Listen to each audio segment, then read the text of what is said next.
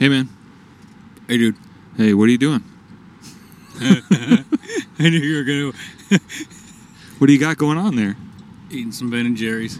Yeah? What's the flavor? The Tonight Dough. The Tonight Dough.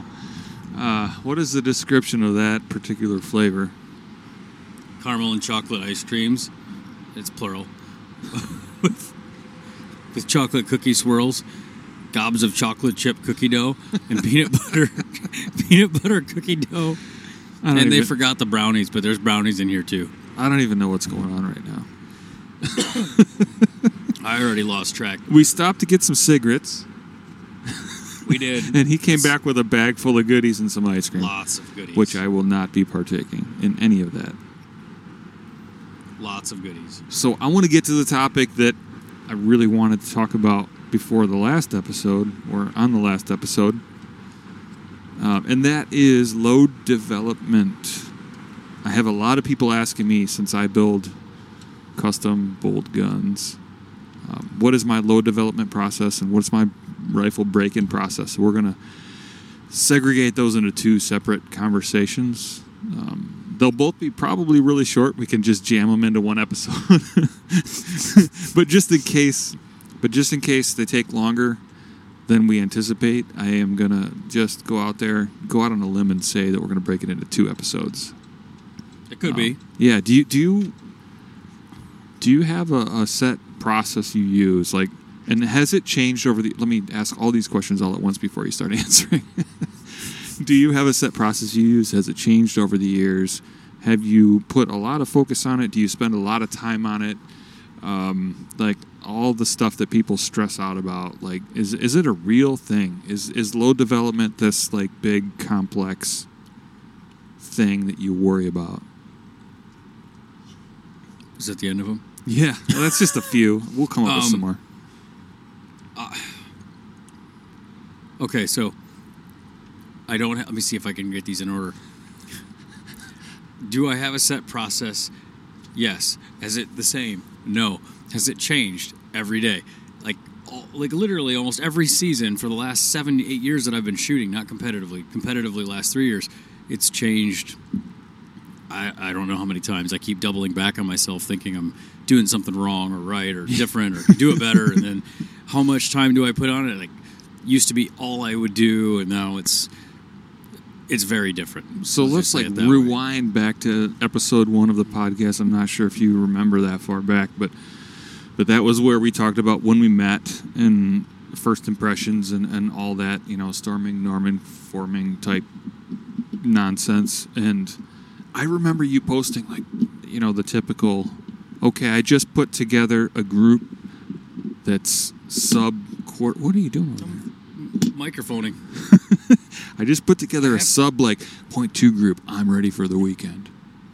I still do that. Yeah, well, but a little differently. Now it's just a lot less effort. Now it's just normal. I mean, a bad group's like 0.2. Yeah. Maybe 0.1 is a bad group. Yeah. So I see a lot of people... Not 10 or 15 shots, 0.1. I'm not a group posting guy. Like, I will do it once in a while just to share that, yes, I'm still alive. And I need to clarify, that's a complete and total joke. 0.1, 15 shots. Yeah. Nah. That's not going to happen. Obviously. Yeah. So I do post groups once in a while, and it's just so people know that I do exist, and things like are... It's a confirmation of life. Yeah, and things are operating as normal. But it is not something I stress about. And when I, get to this point in this episode where I share my load development, you're like, I don't know if I subscribe to that. Well, it doesn't really matter to me, because it's so freeing to not have to worry about getting this 0.1, 0.2 group, and know that your rifle is happy, and know that most of it is just what I'm doing to control that rifle, and it's much less that I have to be concerned about, and know that it's more about building a good position and pressing the trigger and following through and watching where my bullet lands, because the group sizes are bigger than everybody posts. I don't care who posts the group. It's always bigger than whatever you see on Facebook. That's a fact. Groups are always bigger in person than in pictures. Yeah. Yeah, so, I mean, we can go... Yeah, so, man. I think we need to take a different turn on this. Yeah. And we need to start somewhere else. Well, you control it. We need to rewind slightly and go 3 or 4 years ago and describe... Let's just compare and contrast. Because we need to start with where we were with just all the stuff you would do in order to chase... there we go. Now my audio is probably in the right spot because I was... All the things you used to do 3 years ago in order to go from new barrel to I think I got my load, and contrast that with now. Because the first part will take 15 minutes, and then now will take 15 to 20 seconds a minute. Yeah, so let's just say, let's be honest. Like, when you first started into precision rifle, your first caliber, what real like competitive? What was that? 6XC? 6.5 Creed. 6.5 Creed, and mine was a 6.5 by 47. So very comparable, very similar calibers, using very similar charge weights, very similar powders. Both I was shooting 140 hybrids. You were shooting, I think, 140 ELDMs. Very first, when you started ELDMs. and you realized that you were better off with the 140. Yep. And this ice cream is awesome. Yeah. But yes, I was 140 ELDMs. Yeah, I'm not going to. There's some left. Stop trying to feed me a bite of that ice cream. I'm not going to do it. No. It's so dense. It's bending the spoon downward. All right, back on track. Okay, so I was fortunate enough to shoot one of the Lord's calibers, which was 6.5 by 47. Just so it can be clear, the levity with which I'm describing this ice cream in this episode, it generally describes how I reload nowadays. Okay, like, what's the parallel? I don't take it very seriously. Okay. All right, no, let's go back to the beginning. Okay, yeah, beginning. So 6.5 by 47 for me was pretty damn easy. So Jeremy Swanee got me hooked up with a Bartline barrel and a Defiance. It was a Deviant Tactical, and it was in 6.5 by 47, chambered by Francis Cool. Does great work, and he said you got to shoot the 140 hybrids. Obviously, Lapua brass is awesome. So I put that combination together, and this is just off the top of my head. I think it was 37.2 grains of Varget. Do not quote me on that. Does that sound in the ballpark? Use at your own peril. Yeah, use it at your own peril. This is not me recommending that. Do not use it at your own peril. Do not use it at all. I have not shot that round in a couple of years now, but this is just the stuff that rattles around in my brain. So I put that together, and I tried the Satterley method of, and Scott. I've met Scott at multiple matches and shot with him at the Hornady PRC, and man, we can go off on a tangent of what Scott has provided to the precision rifle world and all the knowledge and stuff that he has shared, and selflessly tried to make sure that everyone's on the right track. Dude, I love Scott. He's a good dude. He is super fun to hang out with, super fun, super helpful, and it's a very positive experience hanging around that guy. So I got to learn a little bit about elevated shooting and angles shooting from him at the Hornady PRC, and I'm thankful for that.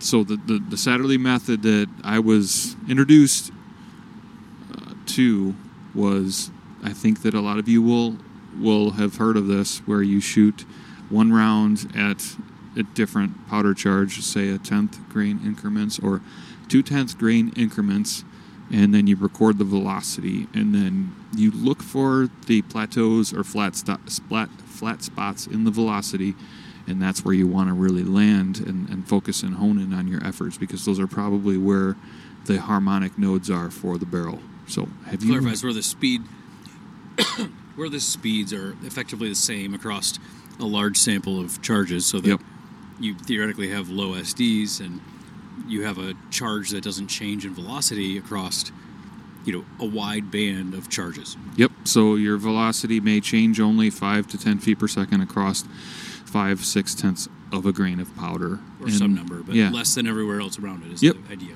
Yep. So if you plotted it on an XY chart where the X is the charge weight and the Y is the velocity, and you see flat spots where adding powder doesn't really change the velocity much, and that is the happy spot or node for the barrel. So I tried that, and that definitely worked in the 6.5 by 47 for me. It was in that, like I said, somewhere around 37 grains. a Varget and underneath a 140 hybrid, and I don't even remember what I was jumping at that time frame, maybe 20 thousandths or something like that. And that shot amazing. So I don't know what your experience was with 6.5 Creed, but man, I felt like that I could do no wrong with the 140 hybrids in the 6.5 by 47. Do you got a full mouth of ice cream? That was a huge brownie bite. A 6.5 Creed was easy and hard at the same time. I mean, 140, it was 40 to 42 grains of H4350. My first rifle was a Howa 1500, my first 6.5 anyway, and it was like 42 to 43 grains because the chambers were big, the cases were Hornady, they had more case capacity, thinner walls. So all said and done, you could push them. Not saying it was good to push them harder, but you really didn't get the same amount of pressure that you saw on like a tighter or more durable case. So I'm trying to get closer to the mic now so that I'm in the proper position. You're good. So my experience from that was 42, 43 grains, and then I switched over to a custom rifle. Area 419 built me my first Area full custom. 419. Area 419. Yeah, I'm going to have to... We got corrected by Craig. Craig is going to just come down like Thor's hammer on me next time he hears this. So Area 419. You got it. 3 digits, not 2. They built me my first custom rifle, and I didn't really know much from Adam, but it was really cool to work with them because they took the time, specifically Craig, took the time to answer some questions that I had. And I mean... You had questions? I had... No, I never had questions. But he took a couple of phone calls with me and kind of basically just gave me the ability to have a confident purchase of the most expensive rifle I had ever bought at that point. And that decision, he's like, yeah, we can have it in like 3 or 4 weeks. And we couple all the other stuff with the fact that it was going to be literally months faster than anyone else. I'm like, done, tomorrow, let's go. And I ended up buying 2, like all within a month of each other. One was a 223, one was the 6.5. And the 6.5 was... half to 3/4 minute at worst, out of the box, and it stayed there, and I shot well with it, and it was pretty easy to develop for. My Howas were a little bit more finicky, but I got those to shoot around half or so as well with some time. But in retrospect, we'll see. We'll come to that, but it was a very easy cartridge to load because there were so many people loading for it that you just had an easy reference point to go. Everybody keeps saying 40 to 42. And if it doesn't shoot around there, then something's probably wrong with the gun. So what brass were you using at that point? Hornady. Okay. Yep. And then so from there, I switched over to... I shot my first 4 or 5 matches with Hornady brass and ELDMs, and it was... I forget which... it was, I think, Collis? Yeah, it was Collis, my second pro match. I mean, I remember feeling like I was shooting really well, but then just... if I'm being honest, just missing targets from prone. And I remember there was a stage up on where you shot the plate rack at the AG Cup, that far right pavilion. Yeah, there was a stage where we were shooting off of, I think, prone at a plate in the back or something similar. And to say I was left and right and high and low was an understatement. I mean, I think I shotgunned and had 1 impact or 2 impacts. And I remember going, I'm not changing anything, and it is missing by 10 inches, 12 inches left, then 10 inches, 12 inches right, and it's all around the target. Now, wait a minute. This was 2019. 2019, yep. And you think that you were sending those rounds perfectly, every single one of them? I wasn't making a 20-something inch group at 700 yards. Okay, so fair enough. I don't feel like I was, making a really bad trigger press, and that was just one stage that really sticks out in my mind that caused me to really wonder what was going on. Why was I missing so many targets so frequently? Specifically that stage. And I remember that going, that's an odd thing to have had happen. I just found, I looked at my hit percentages and found I hammered inside of 600 yards and not so much after 700 yards. Well, I've heard that about those particular projectiles, so I'm not trying to dwell on that and bash on any one particular company. It was a unique one that made me evaluate what I was really chasing. Those things shot, sub-quarter. So this is where I'm going with this. It led me to experiment with a different projectile in the same gun. So I took 140 hybrids then and put them in the same cartridge, did a load development test and put both of them side by side with a load with 140s and a load with 140 ELDMs, 140 hybrids, 140 ELDMs. And I shot them at 100, 300, 600, 900, and 1,056, whatever the longest we can get at MTC. And I shot the shorter stuff on paper, and the ELDMs were grouping like half to sub-half. The 140s were like three-quarter, about literally 0.7s or a little over.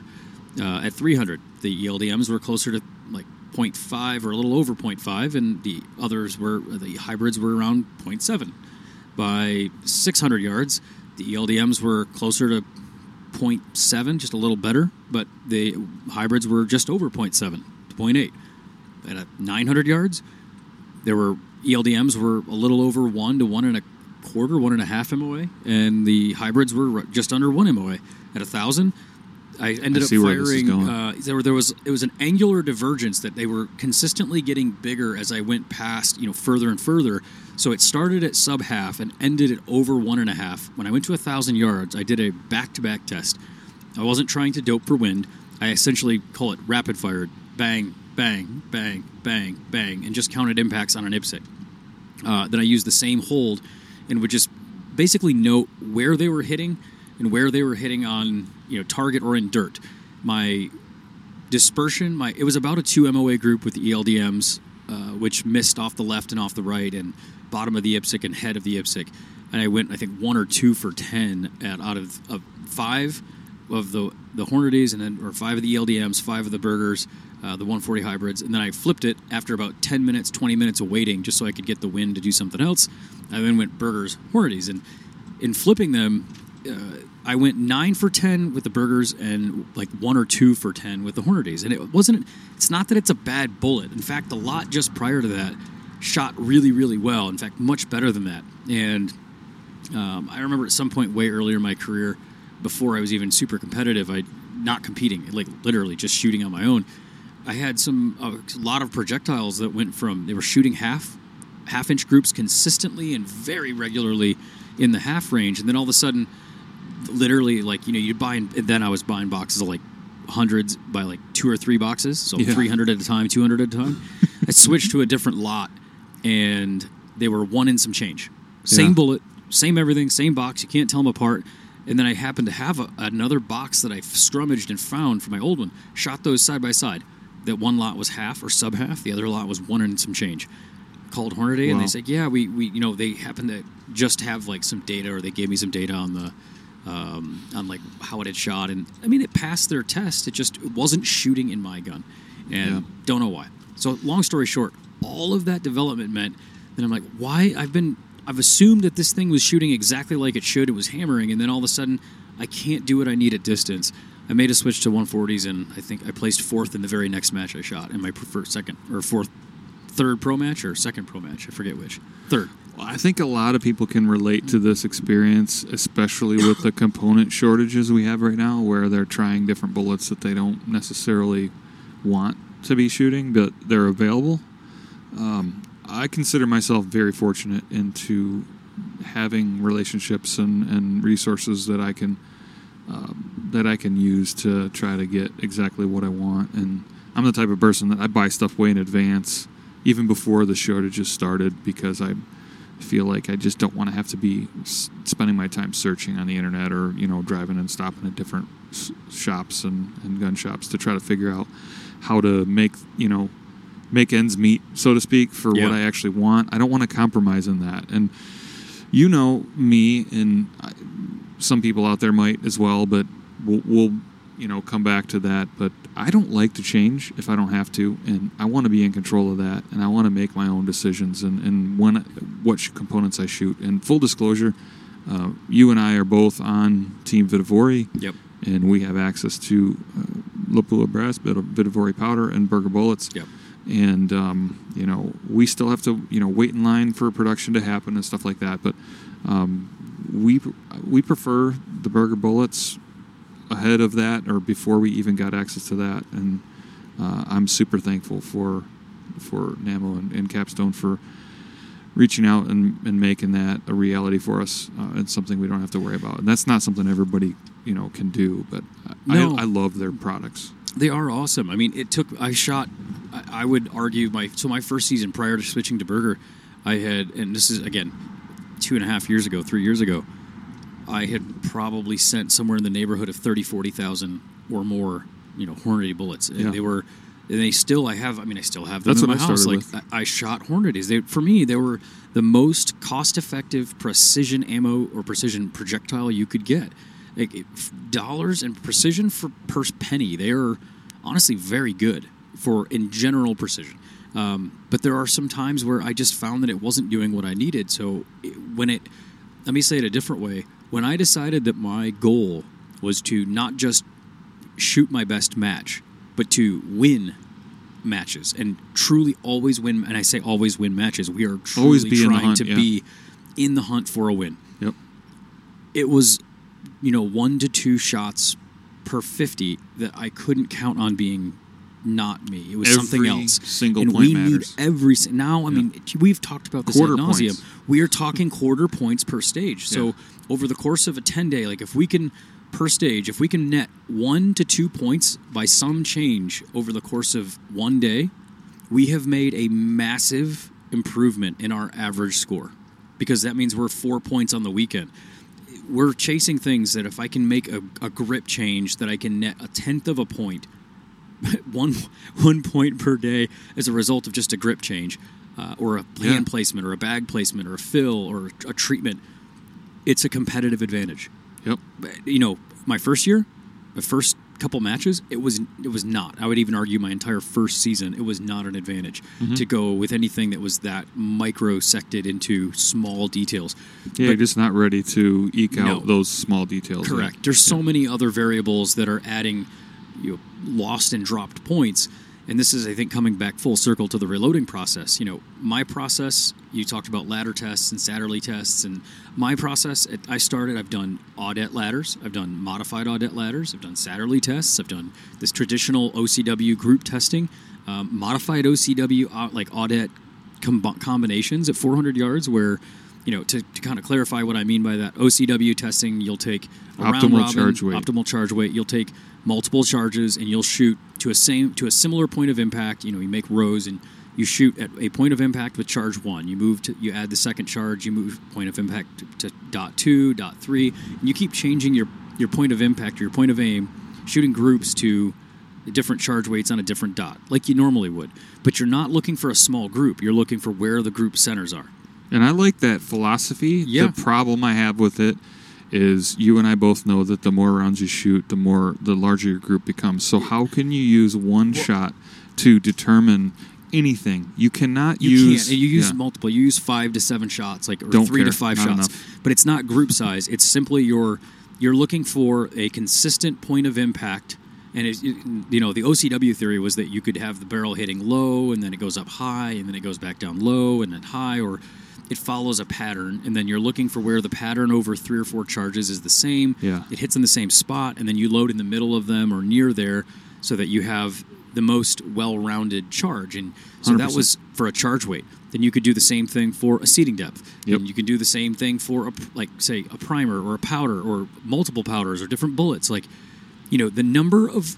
This is where I remember, this is bringing back really bad traumatic memories of everything I had to do during my first couple of years learning how to hand load.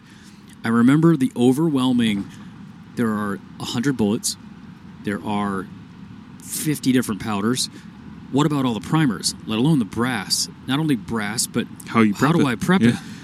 There's an infinite combination. Oh my gosh, how am I going to find a load that works? And then you slowly whittle it down to, well, the internet says this, and this guy says that. This guy knows what he's talking about, and he shoots this. You create this little filtering list system that creates, here's 10 options I should try. You buy a couple of bullets, you buy some brass, and now it's... I'm officially overwhelmed. And I'm not even through. That was the first day. Yeah. It was bad. So, OCWs and audettes and all the things we used to do, chasing groups, flash forward. And I'm going to explain my process. Don't give it all away yet. I'm not ready. Okay. Well, then I will explain from there. I slowly realized that by simply buying the best components I could afford, and this is not to say God bless any America. one... You went there. Any one component is better, but I upgraded to a projectile that was more consistent. For instance, 140 ELDMs versus the 110 A-tips. The 110 A-tips are the more premium product. Yeah. They make them more consistently. They make them better. From everything I've seen, those have won a ton of matches, but I haven't seen a lot of people winning with the ELDMs, for instance, at the same level that guys using the A-tips are. So whether that's a product of a shooter or the characteristics, I don't know. But from, say, manufacturer line to line, it seems like people are having better success with the A-tips, for instance. Again, at the extremely high levels of competition. This is not, on average. I think on average, I think I can go out on a limb and say, and this is nothing to bash any particular product. That's not what we're here for. No, not I don't. at all. I don't know of an ELDM that's won a pro match in the last couple of years. So they were definitely an advancement in what we had at the time. But once I found the burgers, I'm an engineer. The running joke is that engineers, like the quote that they say is like, "I'm an engineer," right? So I say that just in jest, but I have a hard time believing how you can make a 3-piece bullet as more consistently as a 2-piece. Exactly. So whether it's a plastic tip, aluminum tip, whatever it may be, this is just my pessimistic, skeptical mind saying I don't see how that's possible. Well, and it doesn't mean that the 3-piece bullets are wrong. It just means that I'm going to lean towards a bullet that is simpler to reduce my chances of failure. And this is just simple, like engineering or even production 101, right? If you're using a product that has the fewer the moving parts, the fewer the complex processes that it has to go through, the more consistent it'll be. Yep. Or the more potential for consistency you have. It's not that it will be more consistent. There's a dozen examples of 2-piece bullets that are less than ideal. Yeah, so I'm not surprised that this conversation has gone down this path because it is the foundation, in my opinion, for an easy load development process, and it is an easy recipe for success. So I've heard Cortina talk about it before, and honestly, when he talked about it, I was like, this is nothing new to me because I know he's been shooting way longer than I have and has, way more records and more wins than we have combined. But I was not surprised to hear his philosophy on this. Like, you grab it out of the blue box, you put it, powder in it, and you put a yellow box bullet on top of it. And I heard him say that. And that's not the only way. I know you use Alpha Brass right now, and I'm using Lapua at this time. They're both great products. They're both awesome. So I guess the moral of the story here is use quality components, the best you can get your hands on from people and experiences that you can trust. And then now we're going to get into the meat and potatoes of this conversation. And to make sure, I want to circle back on one really important point. If tomorrow I was not able to shoot burgers for some reason, I would not hesitate for a second to go win a match with any product that I could get my hands on, including Hornady, including Nosler. Like, I would, it's micro points. So that's actually a very good point, and that is an awesome segue into how simple our load development process is. And I'm gonna let you describe yours, and then because we don't talk about this because I don't care. To be quite honest, what your process is, and I think most of our thoughts on this the process or this topic align pretty well because we understand physics and the science of what's going on behind the scenes and how many variables there are. So I guess just what is your starting point? And let's first assume it's a caliber you've shot before, so you have some type of an idea of where you want to be, but you definitely need to do some checking. So I have to do the 30-second version of what I used to do in literal nuts and bolts, followed by what I do now, because I think it'll help people understand that it's not wrong for them to do what they're doing now if they're already doing it, but that it doesn't necessarily, it's not a requirement that you do those things when they hear both, because they're probably going to have done most of the things that people do regularly. So in the past, I would always take, say, a caliber that I was somewhat familiar with and or had shot a barrel, do a speed test with my expected case, bullet, powder, primer, check for speed in 2/10 increments all the way up to where I held pressure, one shot each. Once I had max pressure, I would back down, say, about half a grain, and I would load a full grain to a grain and a half under that in 3-shot groups to 4-shot groups. I would shoot all of those in 2/10 increments. I would shoot all of those for 3 shots or 4 shots. Okay. And in round robin at some distance, say 300 or 400 yards, and try to find the smallest group where they all kind of bunched up like an audette or a modified OCW. Just so everybody's clear, what does round robin mean? It means you shoot 1 round at charge 1, 1 round at charge 2, 1 round at charge 3, and so on and so forth. I would do it on calm days, so I had to pick which day I could shoot because you can't always do this. You could only so you're do not it on shooting certain all days. of charge 1 at No. once and then all of charge 2. Okay, No, so we're clear. we were there. trying to spread the shots out with the barrel heat and all this other Yep. stuff. Finding the most. Then you'd take that. Once you had a charge weight that worked, I would, the primers are. I'm assuming I'm using the same primer because that's what I bought. What are you considering, quote unquote, a charge weight that works? I'm looking for a charge weight that has 2 or 3 groups. In this case, this is way back when I first started. Okay. 2 or 3 of the smallest groups next to each other. That's how I chased it. You're not talking about velocity yet? Small. We're not even there yet. I just went back, and I didn't even care what the velocity was because I had already set that by my max pressure was blank. I backed off a half a grain. Everything below that was fair game. Okay. So if I went down, a grain and a half at 2/10 intervals, if the closer I could get to the front of that line, great. If they were wibbly wobbly, I would go right up to half grain less. Like, it's not bad. And then I would choose the best charge area and load on either side 1/10. So charge minus a tenth plus a tenth, and then I would do a confirmation of those with 5 to 10 shots at each charge, and then I would start playing with seating depth, and I would do 5 to 10 shots at 5 or 10 different seating depths. And so, all said and done, we're talking 50 initial rounds, plus another 20 to 30 rounds for confirmation, plus another 20 to 50 rounds for your actual charges around your seating interval, but then a seating depth test at the one you've selected for its charge weight. So I would be 150 to 200 rounds deep. Holy shnikes. Okay, This is when I started. I know. Yeah. That's just Gotta fascinating. clarify that. So I was going to get to the question of how many rounds, but just so that we're eliminating, you're eating more ice cream, aren't you? I'm just putting a spoon away so it doesn't leak everywhere. Okay, so that process you were just describing, you're saying 150 to 200 rounds, just so that we've crossed this off the list, so that we don't have to come back and talk to it.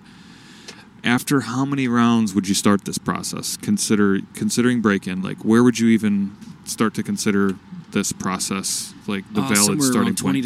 20 to 50 at the most. So you would run 50 rounds down your barrel max At the most. and then you would start this 200 rounds I was a arduous shoot process. shoot clean for 10 to 20 rounds. Every round? Every round. God bless shoot America. clean for 20 rounds. Okay, we'll I have to talk remember about barrel twice. break-in next time. Oh, God. Geez. The things that I've learned and haven't learned, and I still don't know. But Okay, that's a good point. It was all of that, and then that let me... So this was a 2 to 3 month process when I first started shooting. Roger that. I get it. Trust me, I get it. God. So I was very ignorant to, and we're both going to talk about what we used to do. So are you done? Oh, yeah. Okay. That's a good start for where we're done. Okay. Yeah, So that's close enough. I'll say what I used to do. And this is the God's honest truth, if he's listening, he or she. I just I just would take what Swanee told me to put in. He or she? Yeah, he or she. Haven't you seen Dogma? No. Dogma. Alanis Morissette is God in Dogma. I did not know that. Oh my gosh, you got to see that Wait, movie. is It's that awesome. the one with the Bo and Jay and Silent Bob? Yes, I think I've it's seen a it. Kevin Smith movie. It's awesome. Anyway, we go back and watch it. It's a great movie. I don't know if it's sacrilege or I don't know what I think people I remember that that are. movie. Yeah. So, good movie. Sidebar. But the what I was going to say is I would just do what Swanee told me to do, and he said 37 to 37.2, and I just shot that. Now I did go and I didn't have a Swanee. Yeah, I was lucky. And he had all sorts of resources at his disposal. But I did go back because my engineering mind said, "Well, why?" My question is always why?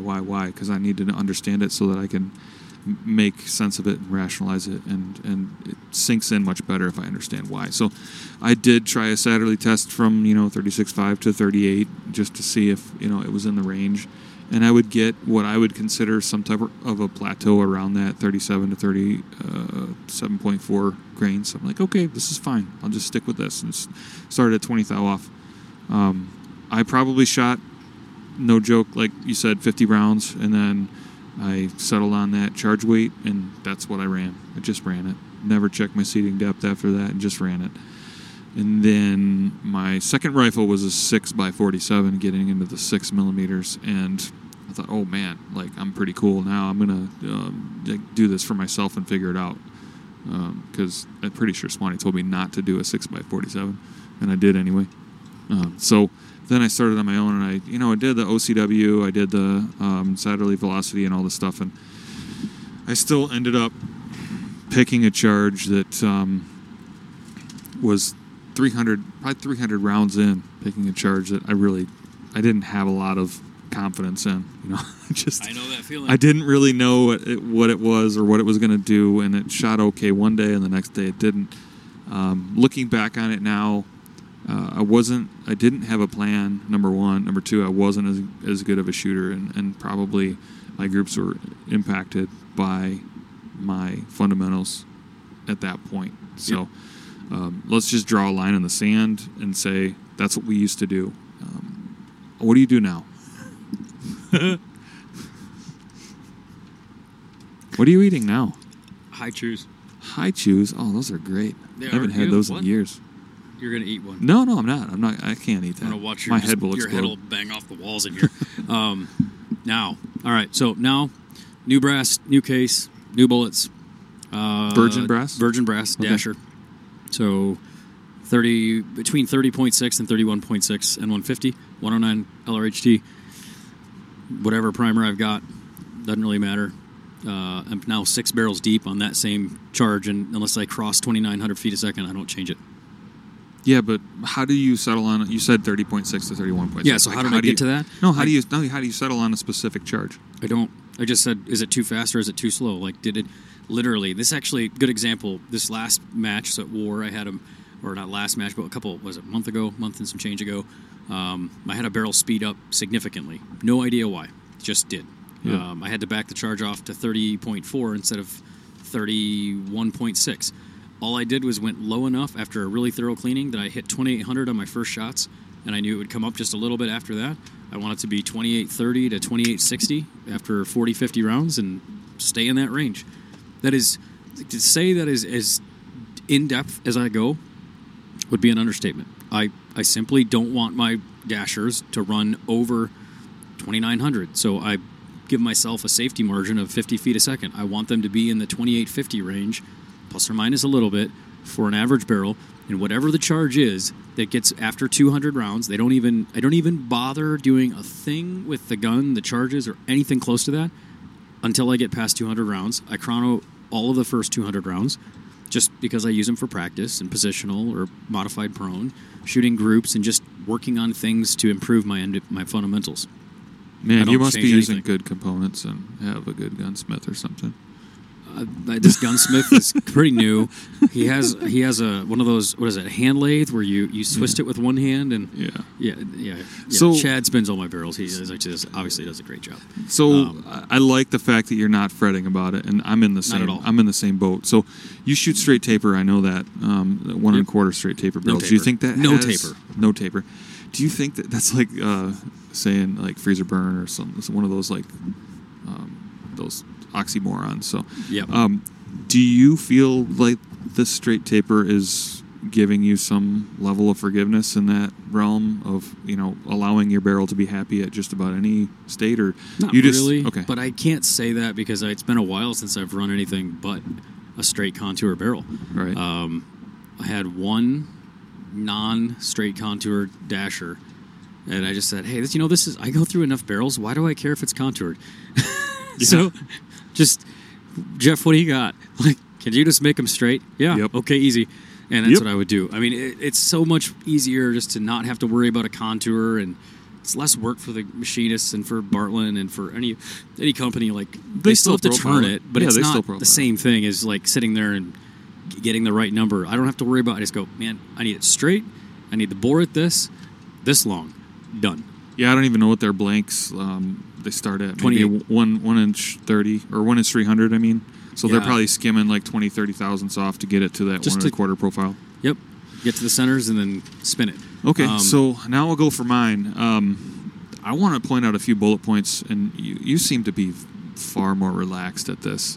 And I am super proud of you for being at this point in your precision rifle career, because I feel like you used to be the exact opposite. I still feel like you stress over little things in your groups. I do want to go. So I'll go over this once we get through like what you do. There are things I don't want to make it sound like I'm not meticulous about what I do. I feel like I'm getting meticulous in the right ways now. You're more realistic and practical and pragmatic about what the capability of a rifle system and what your barrel and bullet combination is capable of. Yeah. Okay. But we'll come back to that. After you do yours, I'll kind of walk how, because it's one thing to develop, it's another thing to analyze, and where should you focus your time? What is exactly you should be analyzing from your groups, from your loads that makes any reasonable sense. Yeah, so that's where my big change was there. So you do yours. I test I don't test fine granular increments. I test large changes, and I just want to start by saying that I see some people shooting at targets that are unacceptable in my opinion. They start with black dots that are hand drawn, or orange dots. 1 inch black hole centers. 1 inch black hole centers, even a half-inch black hole center, honestly, is just is unacceptable. So you need a very, very fine aiming point. I mean, you remember the movie, what was that movie, The Patriot or something? Aim small, miss small concept, right? So that is a real thing. Like, you need to hone in on a very, very, very fine aiming point if you want to measure the precision of the rifle plus the shooter plus the ammunition. And that's what we're trying to do here, is figure out what the capability of the system is. So I don't want to dwell on this point for too much longer, but I'm just saying that if you do not have a aiming point that is finer than your crosshairs, then you're doing it wrong. And I don't say that very often. There's a lot of ways to do things, but make sure that your target is small. There's a lot of ways to accomplish that. There's the one I prefer, the one that I've preferred the most over the last year. I'm testing something else out right now, but square targets. Yep. Perfect squares. Just print perfect squares. Aim at the corner. Yep. Do not aim at the center of a circle. Exactly. I know the human mind is really good at centering circles on circles. So if you had if your reticle would happen to be a perfect circle and you have another circle, we are really good at co-witnessing those to make them perfectly circular. It's just, that's a tendency we have. Yeah, but once you start shooting, then you got holes. Now you have other things affecting it. So the one thing I was going to say is squares, the corners of squares, always use the same. So the top left corner, top bottom right, top left, doesn't matter. Mine's whatever you choose, choose a square. And make it small, because you don't want to have a big square and feel like you can move around and it's still... use a 1/4 inch square and aim at the bottom left corner. Also, do not set your zero on your zero. Dial up 1/2 mil, dial up 1/4 mil, something enough to put, no matter what, all of your shots well away from your point of aim, so that you have a perfect, refined aim point all the time. Yeah, you don't want to shoot away your aim point if you're trying to measure the precision. That's a zero check. Yep. Zero check's fine, but we're not trying to do that here. No, we're trying to see what the precision is. So let's just agree that we are going to use small and super fine aiming points, and we're not going to shoot away the aiming point for the following rounds.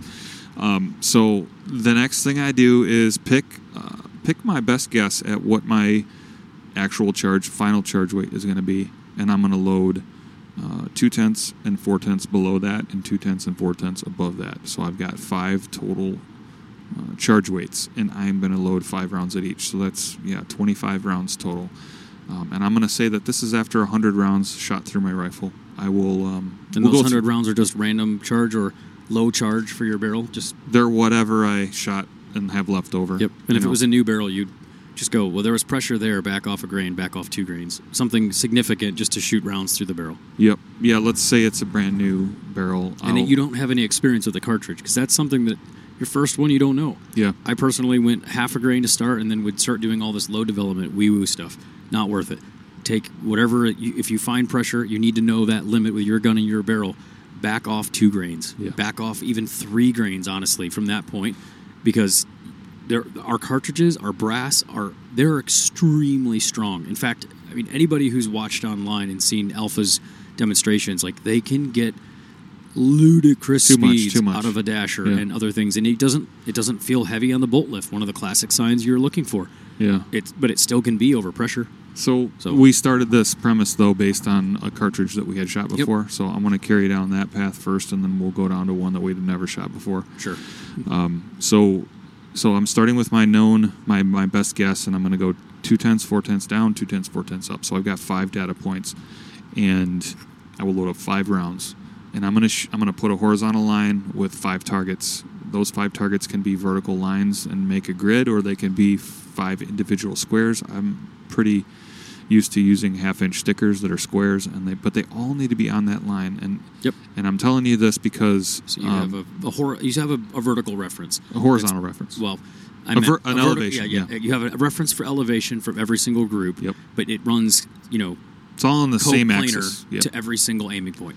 Yep. So then I shoot all 5 of those, and I don't do round robin. I think round robin is a good idea. I'm not discrediting it. I just I haven't been doing that lately. I will shoot one foul. I will shoot one fouling round just to warm up and get the gases out of my suppressor and barrel and everything, and then I will shoot 5 rounds at the first square, 5 rounds at the second square, so on and so forth. And when I analyze these groups, I'm also putting them across the lab radar, and it's not because I'm using that for information to make my decision. It's just because why not gather that data along the way? And main thing I'm looking for on those 5 point of impact is what their actual average group center is and how that changes from charge to charge. What I've found is that my SD in our game, in the sub 1,000 yard range, is that your group size is more important than your SD. And with the components that we're using and the barrels and the actual everything about the precision and the quality of our components, I don't have SDs. I don't have double-digit SDs for any of these groups. I don't know what your experience is, but man, if I get a double-digit, it's in the low teens, like 11, 12. And honestly, if that group is one hole and it's 11, 12, I don't care. I'll go shoot it. Yeah, in my experience, this is the same thing. If you burn around, if you're using a can, you should burn around before you start shooting. I mean, anytime you let it sit for a while, simply because there's some, potential for the first round to be slightly different. Yep. And after that, you should see similar. I see the same thing. I see 2s to 8s is my range. And occasionally, if you include a cold bore, it's a 10 if you're shooting a 10 or a 20 shot string. Yep. With the cold bore. Yep. So I want to make sure I'm clear that I'm not just looking at group size. Group size is one thing, but what I'm giving preference to is the migration of the group center. And I want that group center, the average group center, to not change over, let's say, 4/10 of a grain of powder. So -2, +2 of what that point of impact is. And what that just means is, if I have an extra kernel or 2, or if the temperature comes up 10, 20, 30 degrees, like, the barrel is still going to be happy. And usually, 9 times out of 10, that is already the best group. That's already the best SD. And if it's not, then I'll adjust seating depth. But I've been leaving my seating depth at that 50, 60 thousandths from the start and just letting it ride.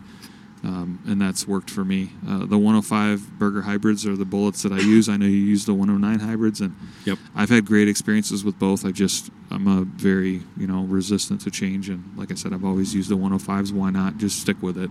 If you look at them both on the Kestrel at 1,000 yards and a 5 to 10 mile an hour wind, you're not going to have much wind difference in those. So get what you can get. If you guys see 105s or 109s pop up, I would grab either one of those. I'd be 100% confident to shoot. In the words of Jim Cramer, buy now. Yeah. Mm-hmm. So I'm not saying stockpile and steal them and hoard them away from everyone, but you do what you got to do, because you don't need to be searching for components when you should be training. No, in my opinion, if you shoot 1 days, you should just buy 1,000 bullets and be done. Like if you, for a season, a minimum of 1,000, if you see 2,000, go ahead. That'll get you through a season or more. Yeah, you might be able to help out your buddy. Yeah. If you're a 2-day shooter and you shoot more than 5 matches, you're probably looking at the 3,000 to 5,000 range for five matches. I know that sounds like a lot. 5 matches is only approximately 1,500 rounds, right? If you 300 rounds a match for 5 matches, and I would say people would say that's anybody who shoots a lot. That's actually kind of low. I mean, I've shot 300 rounds prepping for this match that we're going to this weekend in order to shoot 300 rounds. Mm-hmm. So, it's not at all excessive, but that said, it's a little bit outside of what we were trying to get to today. Back to some of the things that I do on my process that I don't do anymore. I don't chase seating depths anymore. I can't remember the last time I changed it. I tried a seating depth test. I couldn't tell any difference. Just leave it alone. And I tried 2.4, so 20,000s. We changed reamers, but usually 20, 30, 40, 50,000s. 90,000s, 100,000s, 120,000s. I've shot them all, and I cannot physically see a difference with enough rounds on target. Yeah, so just to recap on the charge weights, I am looking for, like I said, the group centers to not change over 0.5 of a grain of powder. And then if I do want to do a seating depth, I will do the same thing. I will check and see if there's any migration in my group center. And, I'm shooting a new caliber this weekend, a new barrel. Got 225 rounds on this barrel. It's 6BR. And I have not shot this rifle past 100 yards. And what I noticed is, once I got past 40,000s, my group center didn't change. So I set it at 50, 60,000. So I'm just going to let it run until the barrel is done. I tested all the way out to 150 thou jump. And from 50 to 150, it didn't change. So I'm just going to let it ride. Yep, I'm at 60, I think, right now. Yep. I mean, it started, or 60 or 70, and I started at 50 when the barrel was new. Yep. And it's somewhere around, 60-ish, give or take. But what's so an acceptable group size for you? Okay, so this is about where I was going to go. You mentioned you want group centers to be the same. I don't even really bother with point of impact being the same at all, because in all of the groups that I've shot, with my break-in tests, and I say break-in test, I use my break-in rounds to just get a volume of fire for the barrel, for the rifle, and for the positions, to work on fundamentals that I generally don't want to practice. I hate shooting prone, or modified prone. It's my least favorite style of shooting, and there's not a lot that I get out of it. At least I didn't think so. So I have, really worked on getting behind the rifle in a more prone manner to make sure I had the proper fundamentals. And I did find that breaking position, I was adding to my group size in how I was approaching the rifle, i.e. through fundamentals, through consistency, and at least in some capacity. However, I also found that doing nothing, just adding shots, will also grow groups. And we know this. We've talked about applied ballistics, in the past, but, I work there, and we just, in fact, we have a new site, the scienceofaccuracy.com. Academy, yeah. The scienceofaccuracy.com. Yep. It's effectively where we're going to start putting all of our information, that we collect at work. When I'm on here, I'm talking about my own personal experiences, not things we do at work per se. They're separate. Yep. But what we're going to dive into when we talk about groups and analytics and stats and all that, a lot of that is probably better served for. Go check out their site. Go check out the Applied Ballistics site, their books. Brian, Mitch, myself, Chris Palka, Amanda, and all the team there, Al Barnhart, all the people involved in that organization that have created literally a multitude of books, multiple books worth of tests that analyze both precision, accuracy, consistency, this statistical relevance of different things that we assume are correct. We challenged all that, and I've read all those books. I was a customer before I was an employee for a long time, and it was reading through those over the last 2 years that I really, rereading them, I went, man, I'm probably approaching this wrong. Yeah. I'm making an assessment on a 5-shot group. That's one sample. Do it again, and I ended up testing a bunch of the same charges over and over in different ways, and I kept coming up with the exact same averages. I'm like, okay, so if I shoot enough samples, I'm not getting any big difference, which led me to go, why am I chasing my tail with charge weights to chase, to statistically change? Let's say a good group. You asked me that question. A good group for me, or an average group, is somewhere between 0.2 and 0.4. Yep, I agree. An average group is closer to 0.4. Great group is somewhere approaching 0.2 or a little below. I will see anything from 0.2 to 0.6. Yep. From the same load, same barrels, not changing anything, just 0.2 to 0.6. So if you do higher. an average over, I've seen your 200 round break-ins. What's a realistic average for you? And you might get one group 4. that's 0.6 or whatever, but 0.4 was my average with the with 3 or something. I think 2 or 3, 4 barrels, and then we've been making some changes here with the most recent chassis that we've been running, and that's been significantly coming down with the new chassis design. So, and that's with some good shooting, some great components. And, a lot of focus and discipline of fundamentals of marksmanship. And that's a highly capable rifle to shoot. You probably had some in the 0.1, 0.2s. The majority are in the 0.3s. And then you got some in the 0.5s, 0.6s. It was almost a perfect standard distribution from high 0.1s. It was a standard deviation of 0.1 approximately. So, down to about a 0.1, 0.15. Up to about a 0.8. Yep. From a 0.4 average. So don't get discouraged. Was an extreme, but most of them are up to 0.6 at the high side. So the theme here is don't get discouraged if you throw one bullet outside of your group. It happens to all of us. And I don't make if you look at some of the charge weights that I select as my load to go to a match, there might be one that's it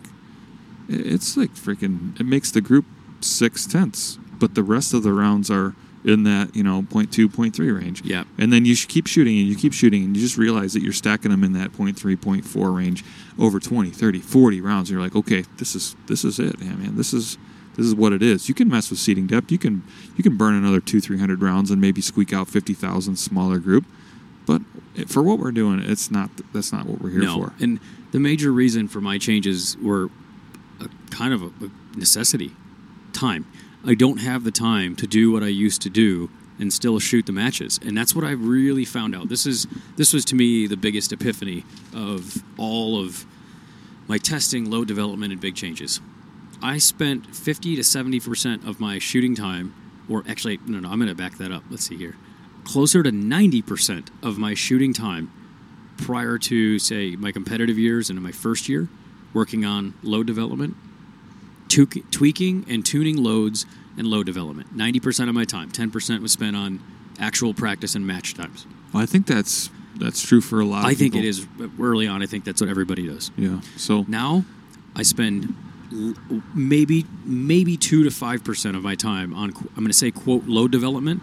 Load development for me nowadays is just, where are the major problems? Okay, I'm way too fast. Great. Figure out how to make it way too slow.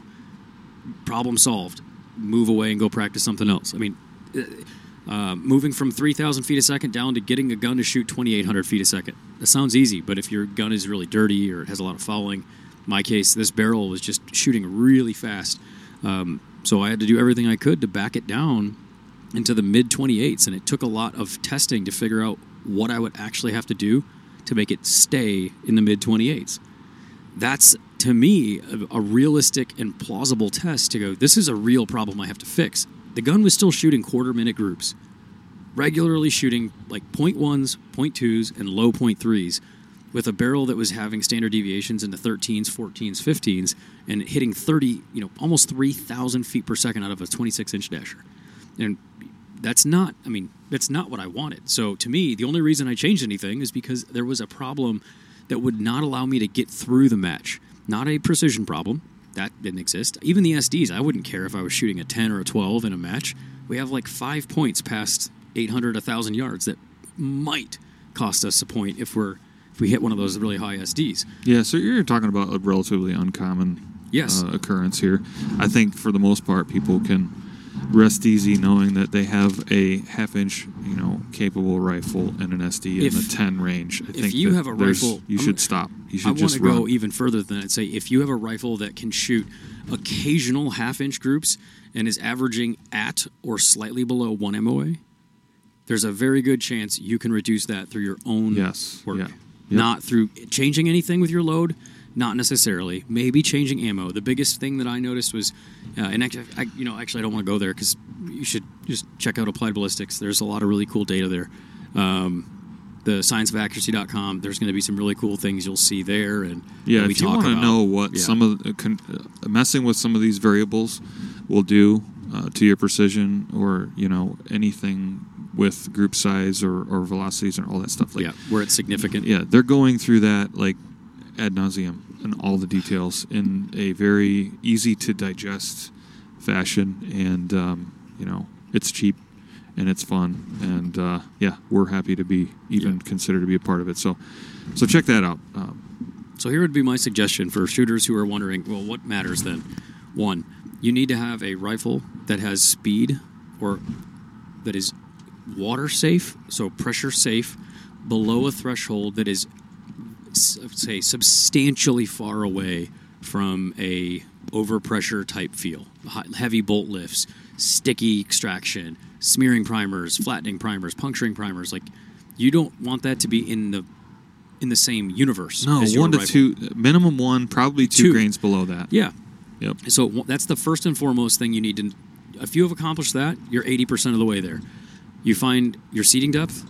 I would personally say I think 60 to 80 thousandths in PRS is probably a really good place to start. In fact, there's been some really good articles. SAC, Mark Gordon did a really cool test way back, I think 2, 3, 4 years ago, that was about jump and whether or not we are truly in the best spot by chasing jumps in the 10, 20 thousandths range. And the results of his data were that over longer ranges, it actually made more sense to be like 60 to 100 thousandths was a more consistent. It didn't produce the smallest groups. It produced a consistent group across a wider range of seating depths. Yeah, and we're talking about a weekend worth of 250 rounds, so it's not a bench rest type scenario. So consistency is key, and predictability is what we need. And that, what Chad just said, is to me the most important word that sums up PRS. Consistency and predictability. If it's consistent and it's predictable, you can make impact, because you can make a change and know that change will persist. It's when it's not predictable and it's not consistent that you're going to fight it. And I don't mean by consistent that you're shooting quarter MOA groups. If it's consistently shooting a 1 MOA group and you have a 2 MOA target at 400 yards, well, by George, you're probably not missing due to the gun. Yeah. If you're consistently sub or right at 1 MOA and you don't go over 1 MOA and you have a double that for target at 400 yards, like a PRS skill stage, you're likely missing due to NPA, bad truing data, or a bad wind call. Trigger press. Or all of the above. Yeah. And so all the stuff. It's not the rifle at that point. And that's where it becomes so difficult for shooters, and including myself. This isn't me advocating myself from having made these mistakes. I made these mistakes for years.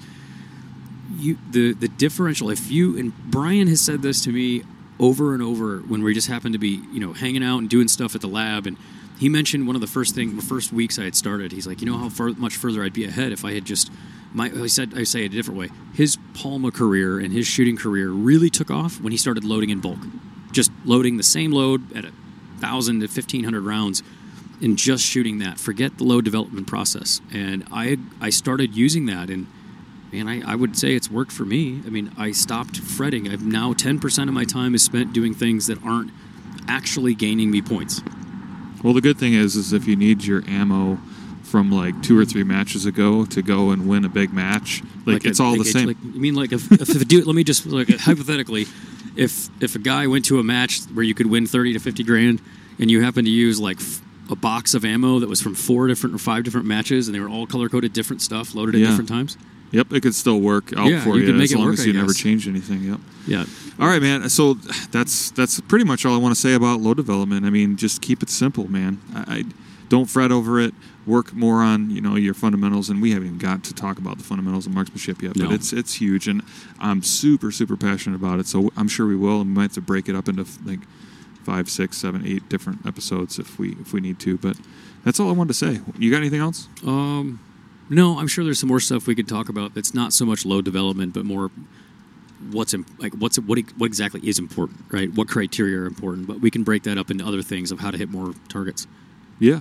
So, I just I feel like this episode went crazy longer than I expected. It's 105 or 65 minutes right now. So hopefully you guys got something out of that, and you realize that it's not that crazy, not that difficult, and you guys can get out and have some more fun and not fret about your load. I'm going to challenge you on your whole +2, -2, -2, -2 because of the point of impact. Okay. But when do you want to do that challenge? I'm game whenever. It might just be my peace of mind. And what does it cost me? 25 rounds? That's my point. Care. That was exactly what I was going to say. Yeah. I think it's more of a peace of mind. It makes you feel good, and if their confidence is worth that, then do it. Yep. I'm going to do it until we get together again. Let's do it. See you, dude. All right. Bye. Bye.